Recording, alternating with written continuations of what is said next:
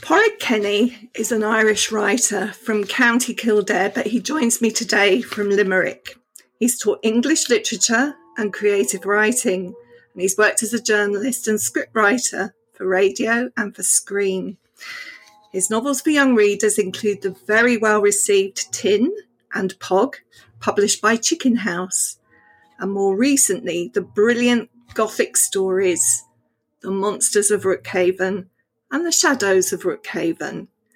And from the music that's playing, you can probably guess what we're going to be talking about today.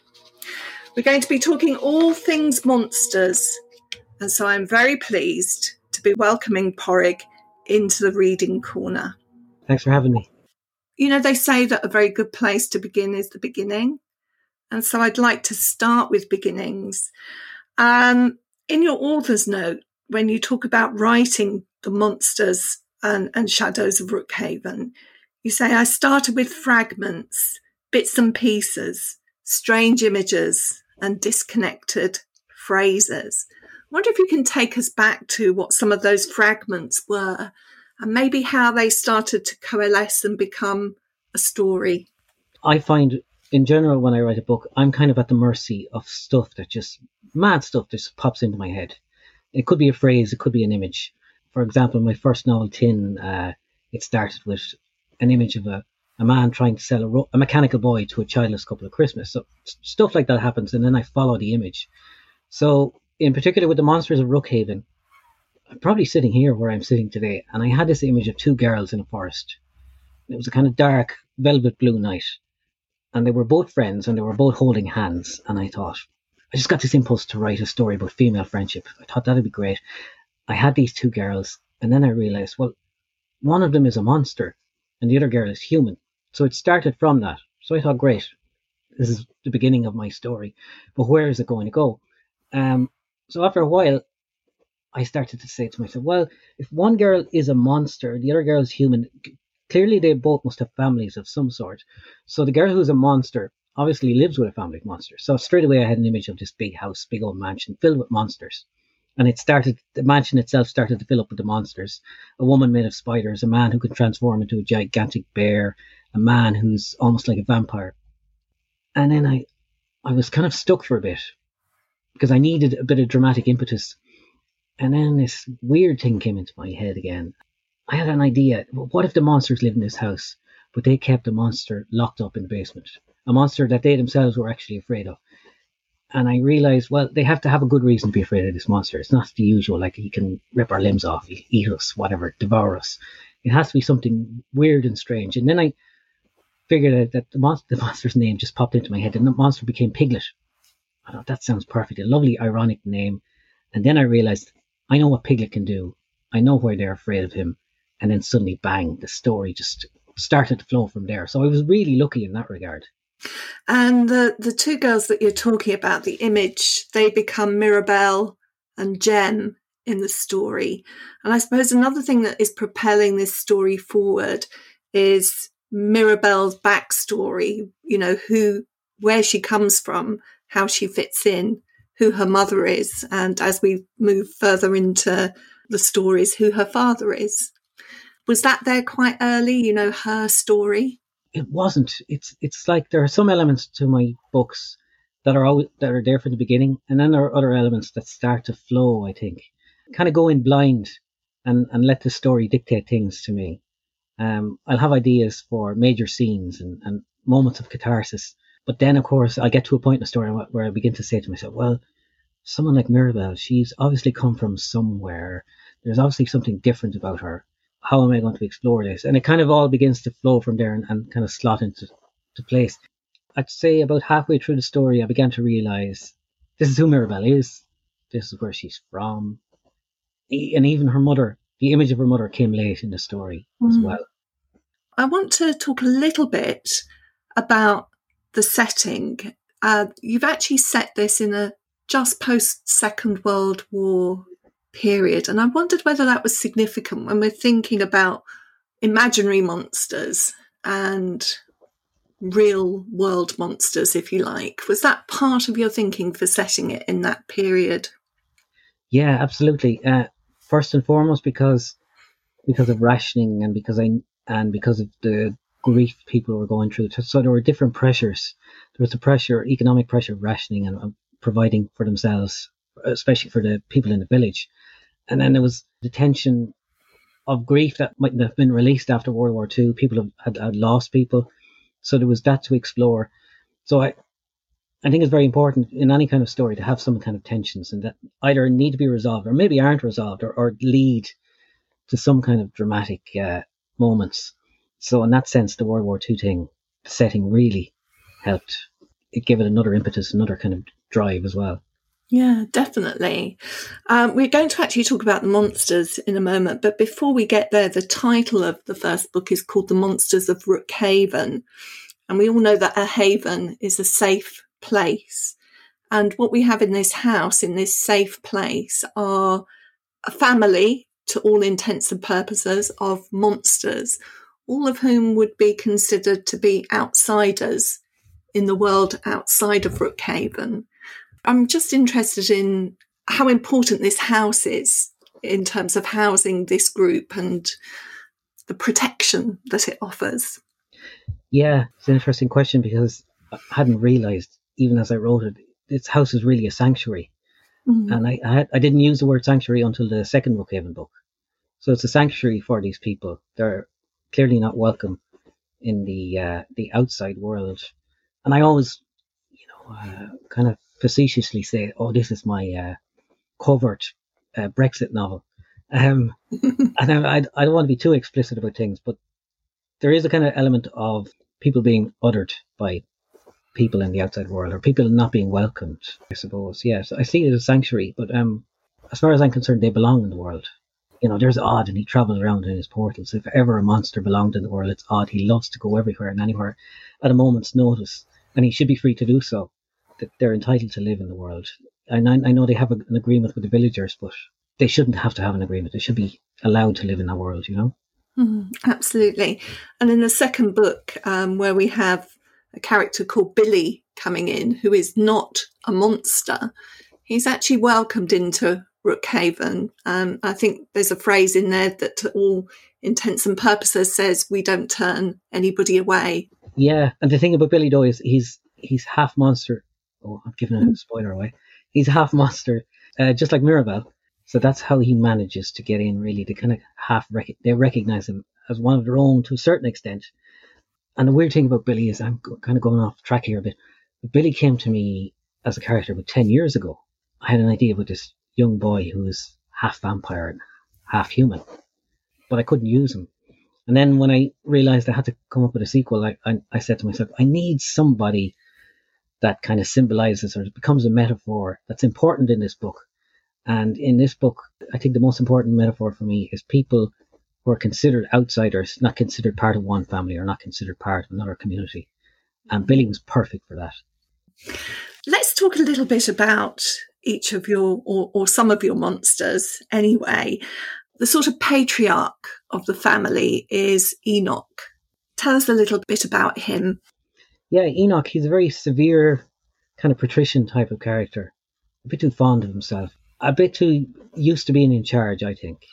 And I just wanted a dark kind of patrician character to be there, to be in charge of the family. But I don't like the fact that he's in charge of the family. I would prefer someone like Eliza to be in charge. Aunt Eliza, who's made of thousands of spiders, because I think she's a bit more compassionate. I'm not saying that Enoch isn't compassionate, but she's a bit more compassionate and will listen to people. But I like the idea of not so much Mirabelle and Jem teaming up against Enoch, but being a kind of counterweight to that patriarchal kind of structure that he kind of symbolizes. And it's good that even though he is in charge, he is still frightened of the monster in the basement. So he can't completely rule, as it were, without anything impinging on his decision making. Yeah. You've mentioned Aunt Eliza. What a wonderful image that is of a sort of human figure created just by lots of spiders that move themselves into position and recreate her physical appearance. And then a character that I'm extremely fond of and who we learn a lot more about him in Shadows, the second book, is Odd. Tell us a bit about Odd. It's always my secondary characters suddenly that begin to grow and that I begin to love. So Odd, he looks 12 years old, but he is actually 300 years old. And he can travel anywhere he wants with a magic portal that he can just make appear with a click of his finger. And there's a lot of backstory behind some of the characters that isn't really explored in the first book, but I expand on Odd in Shadows of Brookhaven. And I learn to love him even more because of how he reacts to things. And his travelling through portals becomes a metaphor for him being unable to come to terms with things like grief and loss. So when things get too much emotion for him, Odd will go, oh, right, I'm off. And he's gone, you know. That travelling enables him eventually also to confront some of that difficulty. Yeah, and that's the thing. He's constantly trying to escape it, and eventually he realizes, you know what, I'm going to fess up to this now and come to terms with it, I suppose, or try to come to terms with it. So his travelling helps him do that. And I can understand that tendency to want to run away from something and not face it. I think that's why I really like Odd. We're all like that. I'm kind of like that. But he's got a lovely inner strength, I think, and a loyalty to people like Mirabelle especially, which really endears him to me. You've mentioned the word metaphor quite a few times in talking about this. One of the things that I really appreciated in the writing is that it's not laid on heavily that we're reading a metaphor for many different things. And I think it was actually Ray Bradbury who said that if young writers would find those writers who can give them metaphors by the bushel and the peck, then they'll come to be better writers. Yes. To learn how to capsulise things and present them in metaphorical form. The minute you said metaphor, I said Ray Bradbury. Yeah, because I think it was about 10 years ago, I saw an address he gave to a university in California or somewhere, and he spoke about metaphor, and especially how it was important to science fiction. And I'd only started writing books at that time, and then it just clicked for me. I went, yes, this is what you do. You write about people, and I write about characters, and characters and people are very important to me.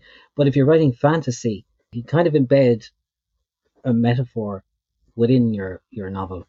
And I firmly believe, especially in children's books, that kids, when they read a book, they'll know something else is going on beneath the surface. They'll sense the metaphor. They'll sense, and I don't want to use the word message, but they'll sense something is going on. It gives your book a bit of a musculature, a bit of strength, you know, rather than being something flimsy and throwaway. I do want to talk a little bit about Piglet and also the way in which both books are written, these different voices within them. So we have Odd and Mirabelle and Jem and Billy's voices.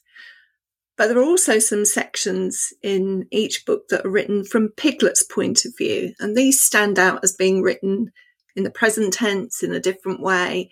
I thought that was really interesting. I wondered when and how, if you can remember, finding that voice for Piglet came to you. Again, it just kind of happened organically. I was sitting down thinking about it. I construct paragraphs in my head, almost sample paragraphs for myself that this will happen. I'll go through it and a line will appear. And then the Piglet stuff started to appear in my head, and it was in the present tense. It just seemed right. And I thought, oh, this is a bit risky. That's a bit strange. Will I get away with this? So I said, no, I'll try it anyway. And I tried it, and it just worked beautifully because I see Piglet, he's almost childlike, but he's incredibly, incredibly old. He's wise, but he's not wise. But he can see everything, and he can sense everything that's going on in the moment. And it's almost like he's outside of time. And that just worked for me. And he just knits everything together. I'd love to hear a little bit, actually, of Piglet's voice, if you could read some to us. Yeah, I have a bit from Monsters here, which is a good example of what Piglet is like. So it's the first section from Monsters of Brookhaven. Jem and her brother Tom have arrived at the house, and Mirabelle has already explained to Piglet that they've arrived. Piglet revolves in blackness. He likes it here. He likes listening to Mirabelle's voice, soft and warm and flowing gently into that dark like a glittering rainbow. Mirabelle is like a light, as fierce as the light of stars, and when she goes he misses her. But he knows she will be back. just that he knows many things without being able to put words to them. Sometimes Piglet feels like the moon, vast and shining. Other times he is like a speck of dust in the dark, lost, alone. But he is never afraid. Ever. Piglet has never known fear. He has known hunger. He has known curiosity. But when it comes to fear, he has only ever known the fear of others. Piglet is dangerous, they whisper to each other. And Piglet doesn't understand the words, but he smells the fear. He can almost taste it. Fear tastes funny, not like meat. Piglet likes meat. He likes it most when it's warm. It's always tastiest when it's alive. Piglet listens now. Piglet is always listening.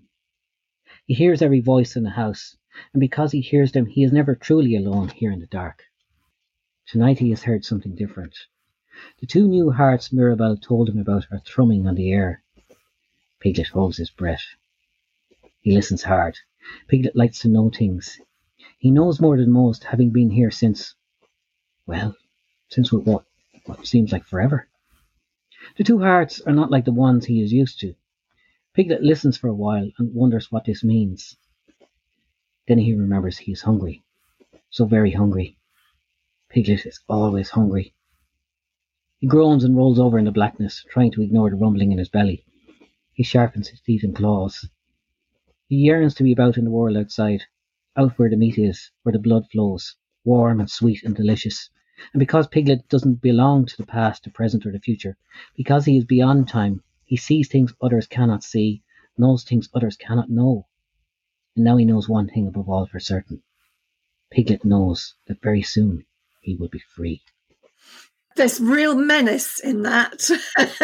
And you manage to take us to these really menacing places, but then there's always a touch of lightness there, lest it gets too dark.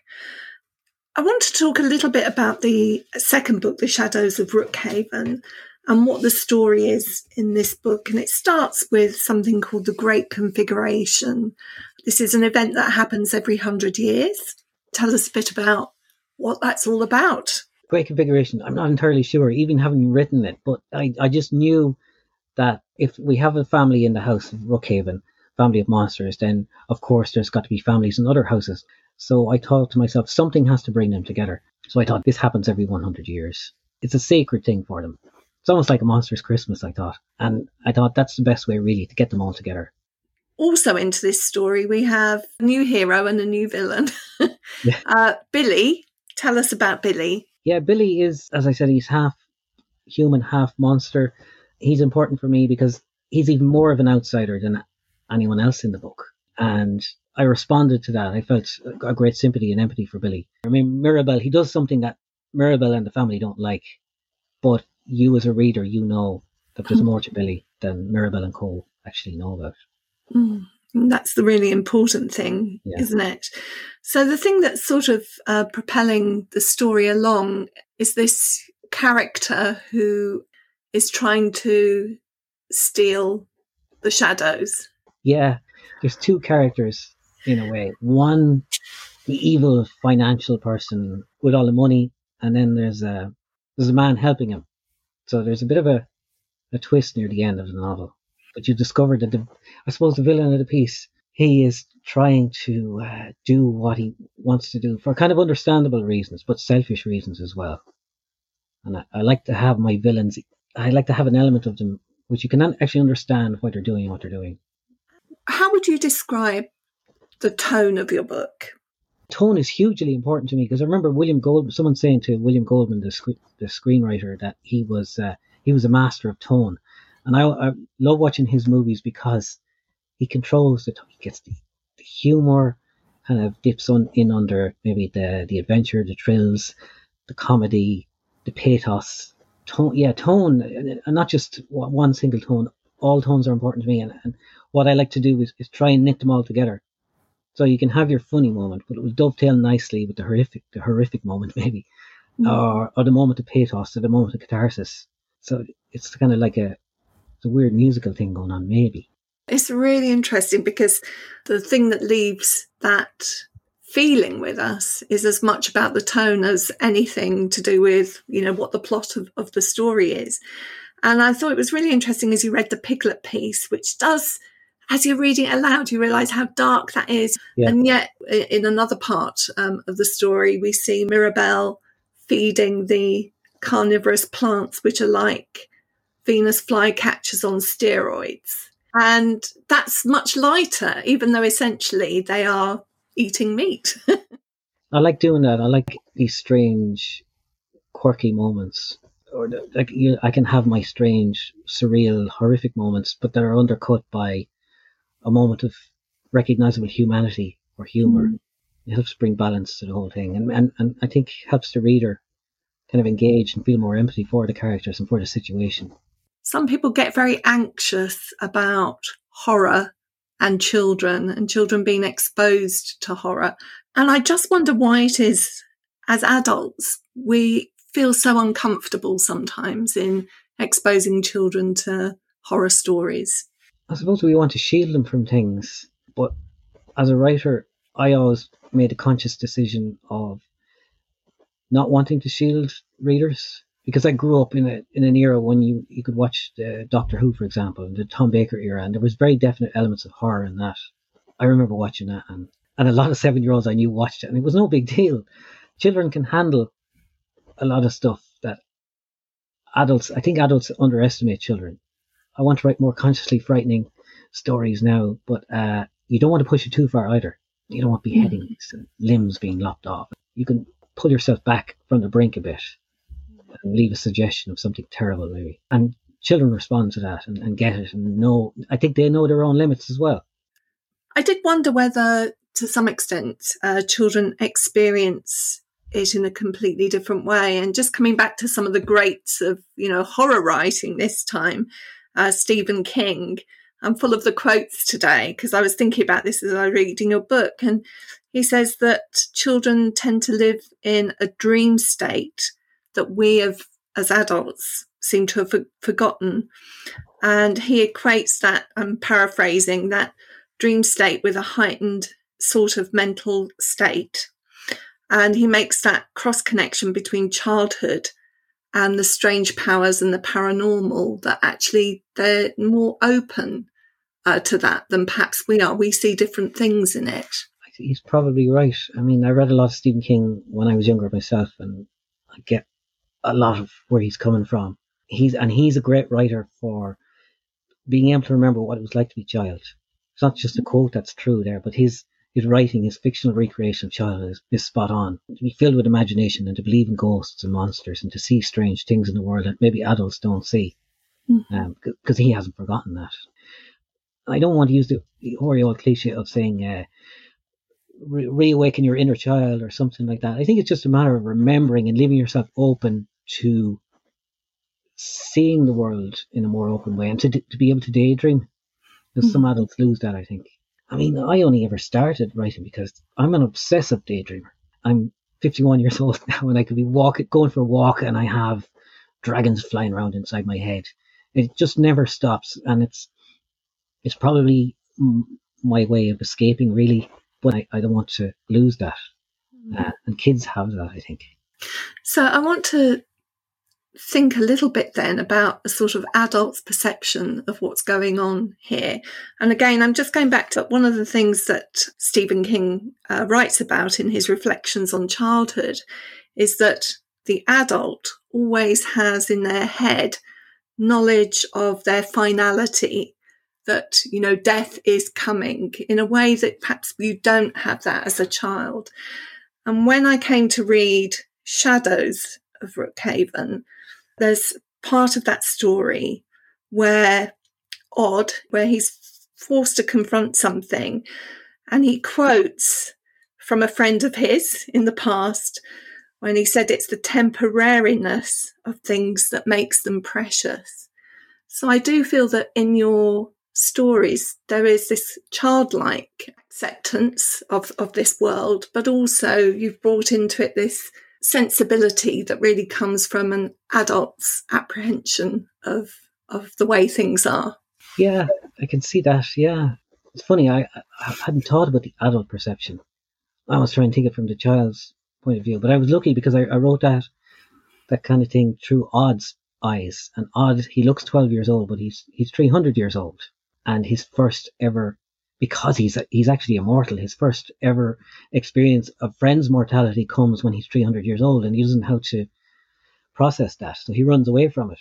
So we have a ostensibly 12-year-old boy who's actually a 300-year-old adult who can't deal with grief or someone dying. So yeah, Odd helps me in that sense marry the two. It's interesting that he should say that. I'm interested to know what happens next with the monsters. Have we got a third book? Not right now anyway. It could happen. But if it does happen, I think there's more to Mirabel's story. And there is possibly, my wife asked me this last week, and I said, look, I have a really good idea. One humongous twist that you won't see coming. It's funny because exploring this world, I was kind of filling in pieces as I went along, and then when I finished Shadows of Rookhaven, I realised there's one piece of the puzzle that's missing, and I know now what that one piece of the puzzle is. So someday maybe I'll write it. Well, it's been such a pleasure talking to you today. I thoroughly enjoyed reading both of these books, and I was so glad to have the opportunity to explore them with you in a little more depth. Thank you so much. Thanks, Nikki. It was an absolute pleasure. Cheers. In the Reading Corner is presented by Nikki Gamble and produced by Alison Hughes. If you have enjoyed this podcast, please do leave a review for us. To find out about other projects, including an audience with events and the Exploring Children's Literature Summer School, visit www.exploringchildrensliterature.uk. Join us again soon in the Reading Corner on your favourite podcast platform.